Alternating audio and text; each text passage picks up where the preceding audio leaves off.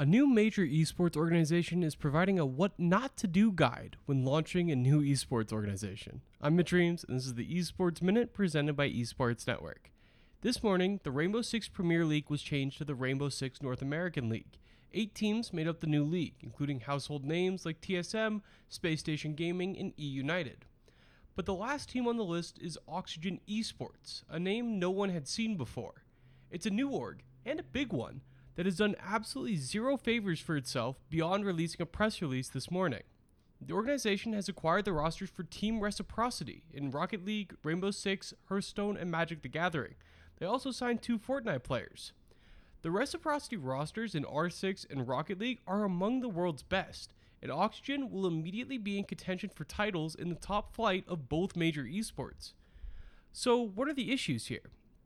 The press release went up, but the website still hasn't been updated as I write 6 hours later. The Twitter account linked to the press release doesn't even exist right now. A parody account has already been created and is making fun of the new organization's logo, and there's still no word out from the actual organization.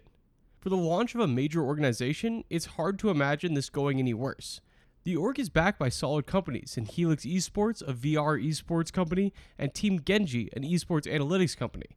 The Reciprocity rosters are big ones, with quite a few fans already here, but ultimately, this appears to be a major missed opportunity. As part of the new Rainbow Six League and bringing in a big organization's rosters in Reciprocity, this was the day they were going to get the most press possible. To not have a website built or to have social media channels ready to go, this is a major missed opportunity for the new organization. While the launch may not be a good one, the organization is still poised to be a relevant one in major esports over the coming years. One day, they may even launch a website too. That's it for this Esports Minute. I'll be back tomorrow with the biggest esports story of the day in just 90 seconds.